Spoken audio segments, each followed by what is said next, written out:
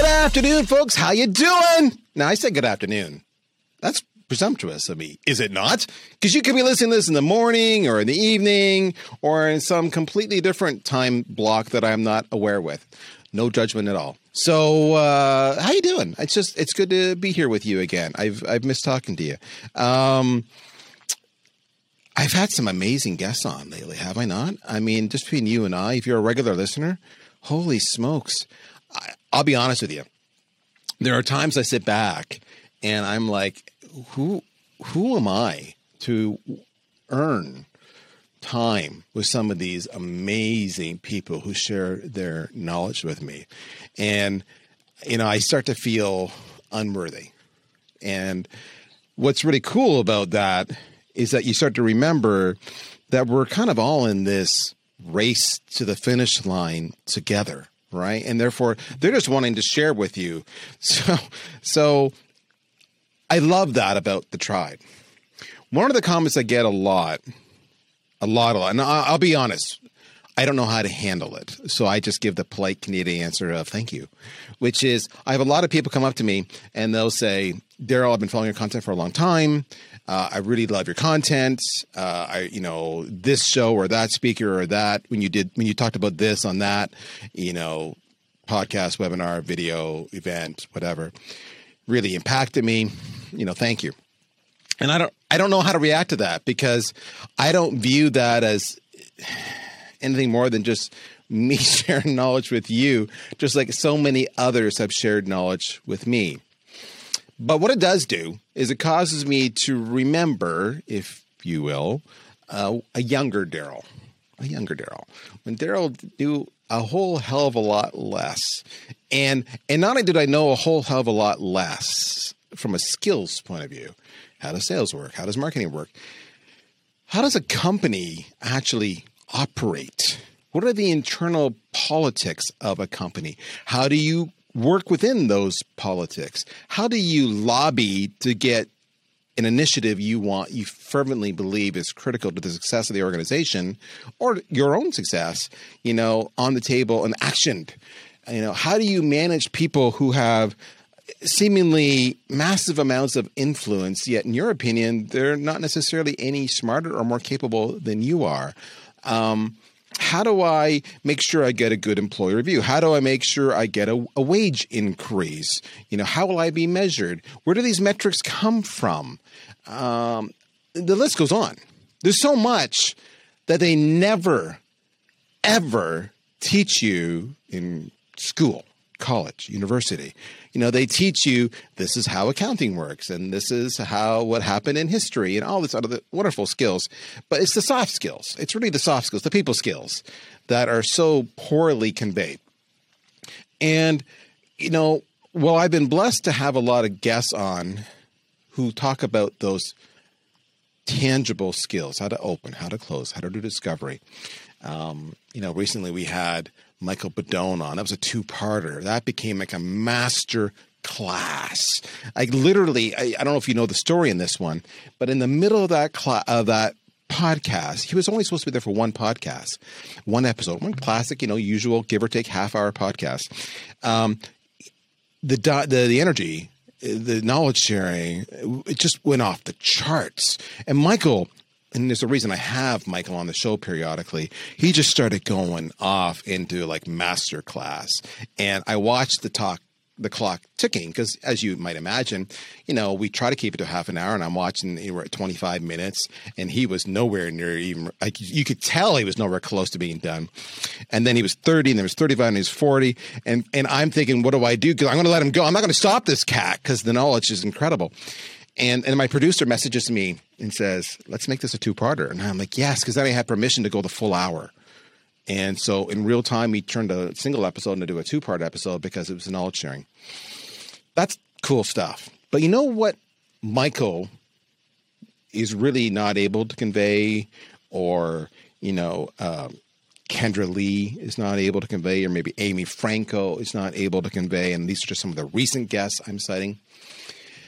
What they're not able to convey because of their tenure and their experience is what it's like to be 20, 25, 28, 29, maybe 30, when you're still trying to figure stuff out, and you're still trying to adapt from, leaving mom and dad, all right, to going out on your own, to trying to hold down a job and pay your bills, to try to actually have some tenure under your job, to actually then starting to excel at your job because you've started to figure stuff out, to actually go into best in class.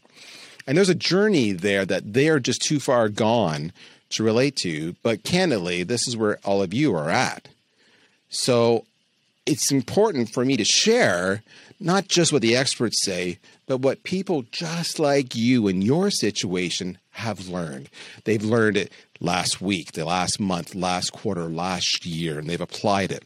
So I thought to myself, who do I know that fits that mold, that is still, really, I want to say this, I got to be very politically correct when I say this, relatively young and in their career, yet has made a massive progression, has had peaks and valleys, has had ups and downs, has fought with their boss and learned how to attack and how to retreat, right? And then has had successes follow them throughout the journey and would be willing to come in here and share with you their lessons learned, their story, so you can relate to them as opposed to me.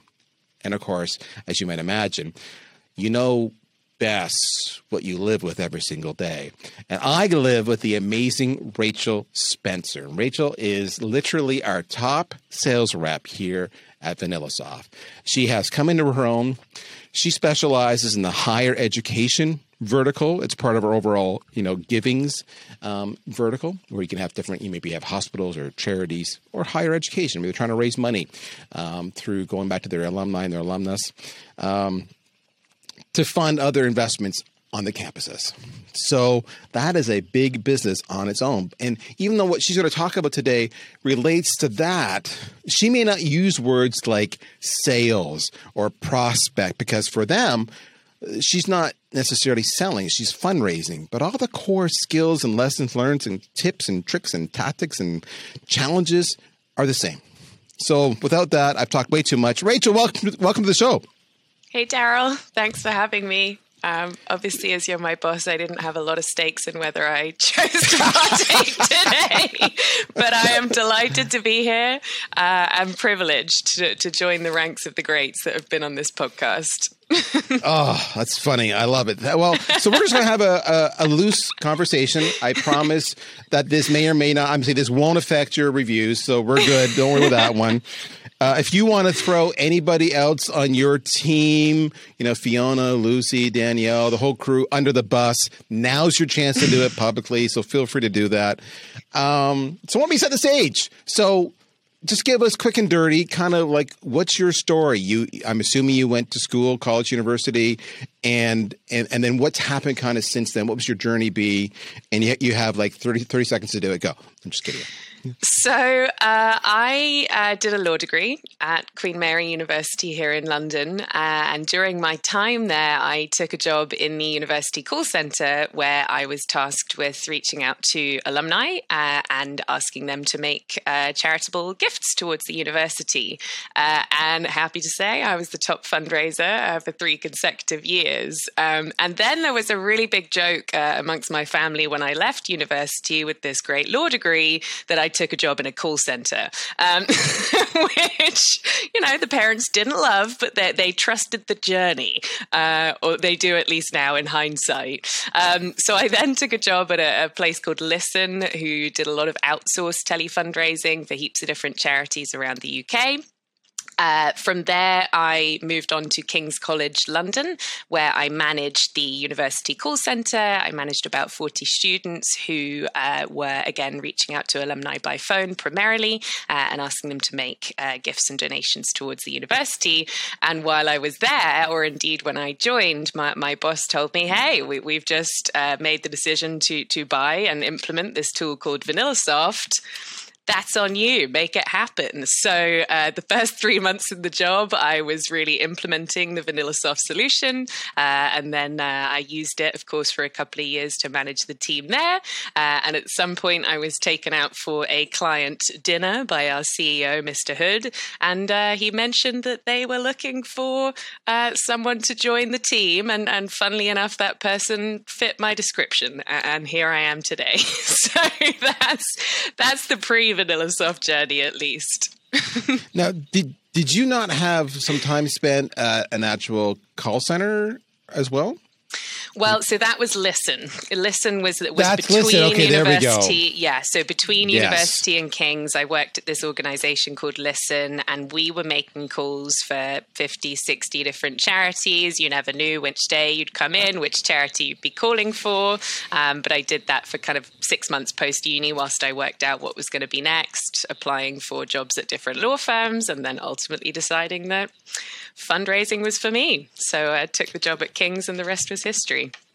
So I got to ask, what was that like? Because you were working in a university environment where clearly you were very recently in the university, so you kind of had the whole university vibe going on. It was very familiar, and then you went to Listen. What was that culture shift like? Was it a culture shift? Was it dramatically different or not? Well, I had the experience of working as a student fundraiser in the university call center, and I loved it. I really enjoyed the challenge of cold calling people, basically, and making what in fundraising is called a case for support, which is not dissimilar, I guess, to a sort of pitch, and bringing people around to the idea of lending their generosity to good causes. But mostly, I really just enjoyed the conversational aspect and relationship building and rapport building, as well as particularly in that job, having the opportunity to help raise money for a lot of really good causes. And happily, I was pretty good at it. So that worked too. Now, one of the things I want the audience to understand, so let me relate, if you will, a little bit, typical sales, B2B sales to fundraising, just so you understand on the same pitch. So Rachel, she had, for lack of a better, she had a lead. She had a qualified lead. In other words, they were alumni. All right. So we knew they fit the ideal customer profile because they were alumni. So we knew that there was some qualification there. But that's it. So when she makes the call, she's got the exact same challenge that you have in B2B sales, which is you've got that classic 5, 7, 12 seconds to kind of hook them before they actually hang up on you or tell you to, bugger off or whatever it is you want to say. And then she's got to go through the exact same process of overcoming objections, negotiating.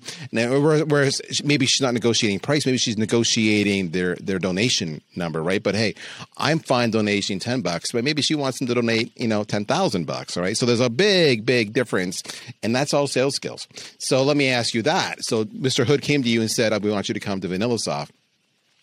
That's flattering. That's exciting. So basically you were recruited, right? So, and David can be persuasive for those who don't know him. He's just such a nice guy. Don't let him fool you. He's a shark. So what was it like when you first started with VanillaSoft? Because you've been on the university scene, but now you're working for a private company.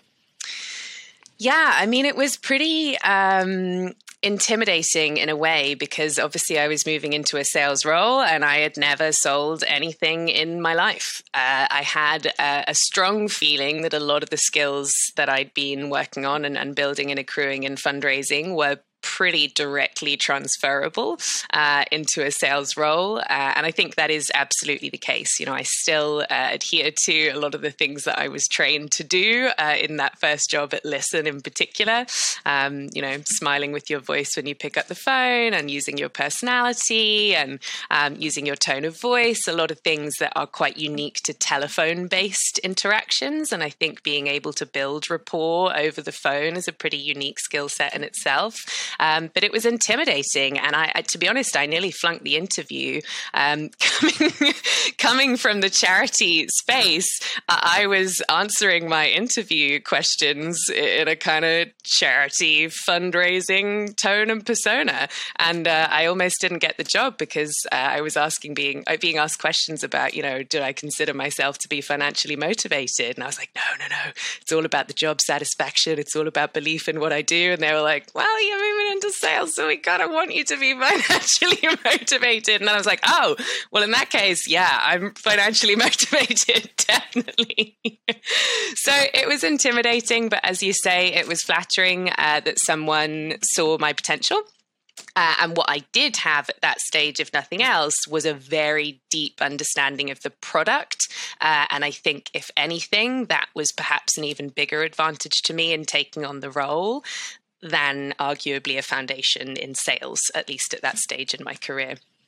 I agree with that. And that's actually one of the comments that I tell a lot of young sales professionals is you can't not know the product or service that you're selling, because you're the voice, you're the conviction, you're the enthusiasm, you're the infectious energy. And if you don't believe in it, I, as a buyer, sniff that out really fast. So let me ask you this. Have you worked alongside or had conversations with people about that, but you really do need to know the product and how it works? Or do you think people can get by just winging it based on what's in the script in front of them and what they see on the collateral that they read or share? I think product knowledge is essential. And if you can convey the value that a particular product offered you specifically, it allows you to kind of position yourself as the buyer. I was you, I was in your position, I know your pain and your challenges, and this is why I chose to implement this particular solution, and this is the benefits that I saw as a result. So it was really helpful in that respect. That being said, I think contextual knowledge of the product is really important. So in my first year at VanillaSoft, I was tasked with selling VanillaSoft into sales teams. So I was calling and pitching people like you, VPs of sales, directors of sales, sales managers. And I'd never sold anything in my life. So I felt really out of my depth in that first year. And indeed, I basically didn't sell anything in that first year because I think I lacked that real understanding of the people that I was selling to. And it was only then in my second year at VanillaSoft where I made the case to David and Scott once upon a time. And I think maybe this was around the time where you just joined the company, because we it was a similar journey in terms of timing, but made the case that I really wanted to have a go at breaking into the higher ed market. At that time, I had worked at one of the very few universities that were using VanillaSoft, and I was absolutely convinced that this was a market that we would play extremely well in. And again, I had the experience and the background and the contextual understanding to really be able to position VanillaSoft in that space.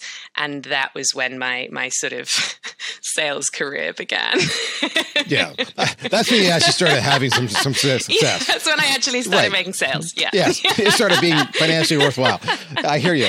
And so again, folks, we keep on hammering episode after episode. Do you know your ideal customer profile? Do you truly know it? One of the things that you heard Rachel talk about, I'll use a different term. She was able to demonstrate empathy. Because she would talk about, well, when I was in your shoes, I understand you're probably struggling with this because I struggled with this, right? You may have these challenges. You may have these goals, these aspirations, these requirements that you have to deliver. And in that conversation, nowhere is she talking about features or functions. She's talking about the life they're living, all right? And it's one thing to read an ICP and understand the persona, and you really do have to just internalize that. But if you're I've said this before, I'll tell you again, pick up the phone and call some past customers, your existing customers that you have, whether you sold them or not, and just say, can I pick your brain? I just want to understand, what was the challenge you were facing, and what did you look at, and why did you pick us, and how have we changed your life, and yada yada. Yeah. That's how you get to know the customers. And I know you're like a rock star at this. So let me connect the dots where I'm going. Once you do that, and once you've been selling for a little bit, or once you call into the base, what you learn are some amazing anecdotes and stories And Rachel, you're the queen at storytelling and sharing, really earning their trust and faith that you have their back, that you will not mislead them. And I know you do it through storytelling. Mm-hmm. Yeah, certainly. So a big part of my job today, at least, is doing demos of our software. And I would say probably 25% of my demo, maybe more, is storytelling. So, hey, here's a feature. When I used that feature, it allowed me to do X, Y, and Z. I was really passionate about this, that, and the other. And this gave me space to do A, B, and C. And it really allows you to paint a picture and, again, continue positioning yourself as a peer. Like, I have been you. This tool genuinely helped me. And that's why I know that it could also help you, because we are one, if you will. We are peers in that way, and I think being able to establish that connection and storytelling is huge. And that was again something that I learned back in fundraising days. That the human brain is literally programmed to listen to stories in a way that we are not programmed to digest statistics and numbers. Your brain just starts to tune out at a certain point. Whereas when you're telling a story, you get captivated, you get pulled in, and you can kind of see it, you can imagine it. So yeah, storytelling is huge. And again, just being able to be relatable to the people that you are trying to sell to or add value to. You made a really interesting comment just there. You used the word "we are peers" as part of your long answer, and very informative answer. But I like that. We've talked at length here on the show about mindset. Mindset could be I expect rejection. I welcome rejection. That's one form of mindset. Another form of mindset is I'm a peer. I'm a colleague. I may not have the tenure of somebody else, but I have the same conviction and goals and aspirations and objectives, which is to make you successful. And damn it, I can help you. Let's talk. And that comes across. Your credibility isn't just your storytelling, but you said we're peers. Like, that's a mindset for you. How's that worked out for you? Like, were you always that way, or is it something you learned to embrace because all of a sudden that worked for you? Like, how did that come to be? I think a bit of both. And I'm not sure it directly answers the question, but another thing that I think has really helped me is a genuine conviction and confidence in the product, and being absolutely sure, by the time I'm on a demo, that this can help you. And I think that is absolutely essential. It was the same in fundraising. When I was training my students, I was saying, you have to do everything in your power to get to a place where you believe in the project that you're raising money for, because otherwise, how are you going to convince somebody else to get on that wavelength if you're not there yourself? So that, again, I think is where the peer mentality comes in, is once again, I've been you, I've been there. I genuinely believe that this is going to help you, and this is why. I think also being a peer allows you to ask better questions, and that's definitely been a big part of my journey as becoming better at selling, if you will, is getting much better at asking questions. And certainly at this stage, any discovery call that I do, it's 90% questions. There's really no pitching happening at all, versus in my first year, when, again, I wasn't selling anything at all, I would just pitch to anyone that would listen. I was reeking of desperation in a way that just repels sales, I think. So yeah, having that confidence and conviction, and again, the understanding of the market allows you to relate, and I think allows you to have much better conversations, which then allows you to position your product. So let's talk about that. That's a good segue. Because I want to ask you this. So you've been with VanillaSoft for between 4 and 5 years. I won't go into specific, but I know that's ballpark roughly what it is. So you're just at that right point in your tenure. Like, for example, recruiters, if you're a recruiter, do not call Rachel. I will kick you down and I will hurt you.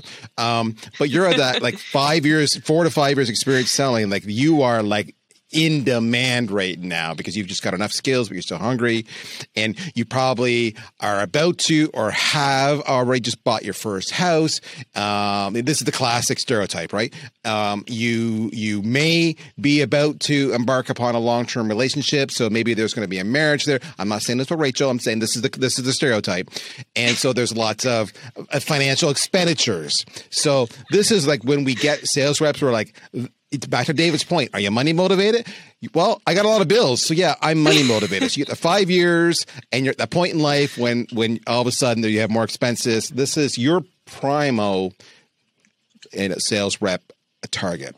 Now, with that said, because you've had enough experience, you said, I used to just do pitching and it made me cringe. And now I'm much more, I approach it differently. What were some of the bad habits or bad tendencies you did then that you look back upon now and you go, oof? Or a different way you can answer the question, what skills have you learned to develop that you didn't have then that have paid huge dividends? So one thing I'll just mention on the tenure side of things is I think that contextual experience is huge.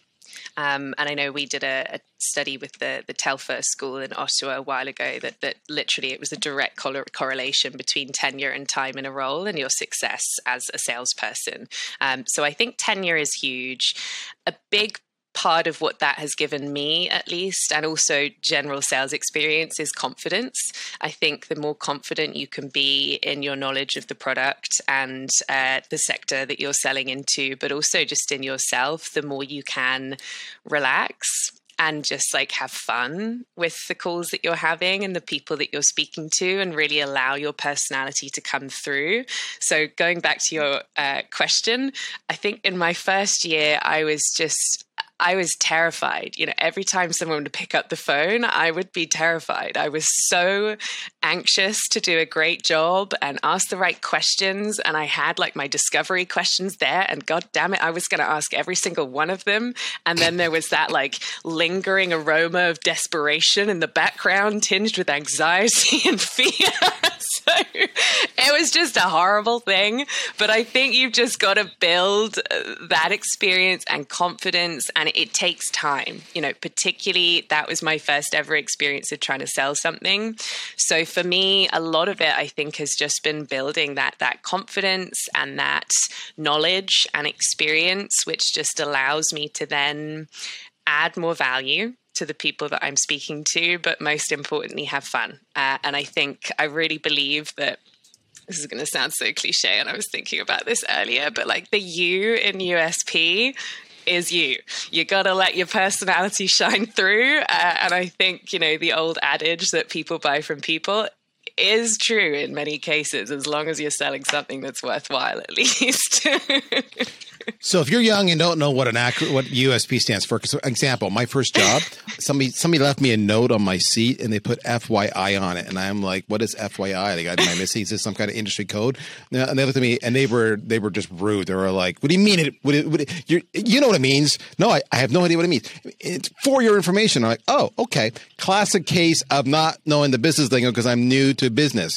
At USP, unique selling proposition, and you're right. You are the unique selling proposition. And you said it early on with your tone and your inflection and your energy and your smile and your voice, which is huge. Okay, so here's a question I want to challenge you on. One or two or three skills that were the hardest for you to develop, and so from then to now, and this could be the same skill or this could be another one, the biggest skill you were asked to develop or technique to apply or tactic to use or methodology to follow that you pushed back on the most, that in hindsight you're like, yeah, that was actually good advice. I didn't think it was at the time, but looking back on it, why was I giving them such a hard time? So there you go. Go for it. That's a lot, Daryl. That's a big multi-part question. Yes, it's a two-parter. I think you've been two or called three out on this skills that were hard to well. develop, and one that you disagreed with but turned out to be right. Okay, skills. I think question-based selling is huge. That definitely was the first journey for me. Is, it's not about you shoving your product down someone's throat. As far as possible, just learn as much as you possibly can about that person, and then the very last thing you do is use all of that to then position your product effectively.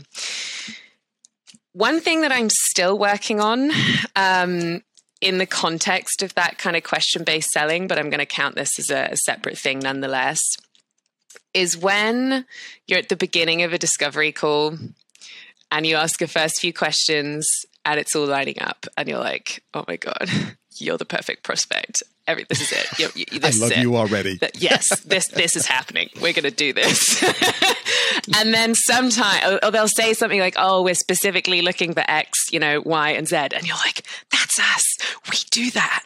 And it can be so hard, even now, to resist being like, we do all of those things and more, and suddenly start pitching, as opposed to being like, great, mental note, box is being ticked, carry on with the questions. Another thing that I'm still really working on is, and again, it's kind of related, really listening to the person on the call, and being fully present. I'm always like furiously typing down notes as I'm having my discovery calls. And then sometimes you're missing things, or they've said one thing and you're so hung up on like waiting for them to finish speaking so you can go back to it, that you're actually missing some other really important information that they're sharing with you. So I think, and again, I think it's important to have a plan for the calls that you're having. And I used to have that list of discovery questions that I was going to ask, but also staying present and staying with the prospect and being open to the conversation going in a different direction, but then, also keeping it focused. So a lot of stuff on the discovery call, I think, is where I'm still investing a lot of time in trying to do a better job of those. The one advice that I rejected, Daryl, I mean, maybe you can tell me. I'm not going there. I'm not going there. It's my job to challenge every single one of you guys. So I am not going here. You have to answer it. So one thing, I guess, that I'm still kind of struggling with it, is avoiding feature-based selling, because particularly, and I still feel this way in the higher education market that I sell into. And I now have a team of 3 other ladies that are also selling into that team, which is into that industry, which is amazing. I believe that it is the amazing feature set that VanillaSoft offers that is the value. We have so many incredible different features that you can be using and playing with. And I've had feedback all the time about, hey, your demos are really feature-based. And that's something that I'm constantly pushing back on. And that, people say you're just dumping loads of features on them. And I'm like, yeah, but that's kind of what our solution is all about. We got so many different things that you can be doing. So I think the feature-based selling thing I've struggled with, because I think features are important, but I do absolutely understand that it's the value behind those features that is ultimately more important. And I'm still working on kind of trying to convey that more effectively on the demo, rather than getting stuck in feature land. So that's a really good conversation for a lot of reps, right? So where we push back a little bit on Rachel, and it's hard. Here's the thing, as a sales leader, it's hard to push back on a sales rep who's having such success, right? Because they're having success, so that they must be right? And maybe your belief is wrong. But some of what you're teaching reps, this is from a sales, leader, if you will, who has the reps under them on the team. And in fairness, I want to be really clear in here. The actual day-to-day, Rachel's boss is Catherine. And if you at all listen to any of our content, Catherine Robble, she's fantastic. Catherine is the one that manages the team. I work with Catherine. So I'm one layer removed. It's all cool. But the problem is Catherine is caught in the middle. I tell Catherine, we don't have enough activity. We don't have this. We don't have that. I'm listening to some of the calls. I'm not hearing this. And then she goes and has to deal with it. Poor Catherine. So the challenge with the feature-based approach, and just where we have the back and forth, and this is a healthy conversation, by the way. There is no right or wrong answer, but there is, whenever in doubt, remember I've taught this to you all before, A/B test something, and then you have your answer. All right? That's the best part. Is this. we teach our reps, you don't have to lead a demo with every single feature in the world because you will overwhelm them, all right? If you do your discovery properly and thoroughly, which is what she talked about, question-based selling, so important, then you can customize an initial demo to show them the features and functions that appeal to their initial needs. That can then lead to follow-on demos with other stakeholders where you get more deep on the technical side or more deep on the reporting side or whatever it might be based on that stakeholder. And that's more of a patience thing and then be intentional. To Rachel's point, she's hearing all the boxes being checked, and she just wants to jump in and say, "We do that. Here's the contract. Sign it now." And hey, if it works, it works, right? That's the whole point about having a methodology to your sales framework. And there's always going to be that tension between leaders and sellers, especially the high performance sellers. All right. That tension will never, ever go away. Rachel and I will never see eye to eye on this. But in the end, if she's hitting her numbers, she's going to get a lot of slack from me. That's just kind of how it works. It's wonderful that way. All right. We're out of time. So, Rachel. We're out of time. It went so quickly. I know. It goes fast, doesn't it? If you look back, this is your last question. You got to go quick now. What's, for somebody who's been in the industry, say, a year, 6 months to a year, and they're looking to you and you say, you've been here maybe, say, 5 years actively selling in the B2B world. What's the advice you're going to give them based on where they're at right now from your vantage point? Stick with it. Be patient. I didn't sell anything at all in my first year, and now I'm the top salesperson at the company. So stick with it. Know your product. Know your market. Arguably, yeah, I don't know which is more important, but that's where I would be spending almost all of your time. And try and have fun. And don't put too much pressure on yourself, because I think sometimes the more pressure you put on yourself, the more you just repel sales and what you're looking for. It's that horrible thing in sales where the more you want it, the less likely it is to happen. So relax, have fun. Remember the USP, or the U in the USP is you. I love it. Folks, that's Rachel Spencer. She's a kick-ass sales rep. She's as you can tell, she's charming with lots of energy. It's infectious. It's one of the reasons she's been successful. It's the U in the USP. That's what take away. Maybe those would be the podcast name. You are the U in USP. So there we go. Rachel, thank you for your time. Everybody, give her a follow on LinkedIn. That's it. We're actually beyond time, but it was just a dynamite conversation. I hope you enjoyed it. A little different. In the meantime, we will see you next week. Take care, folks. We'll talk to you soon. Bye-bye.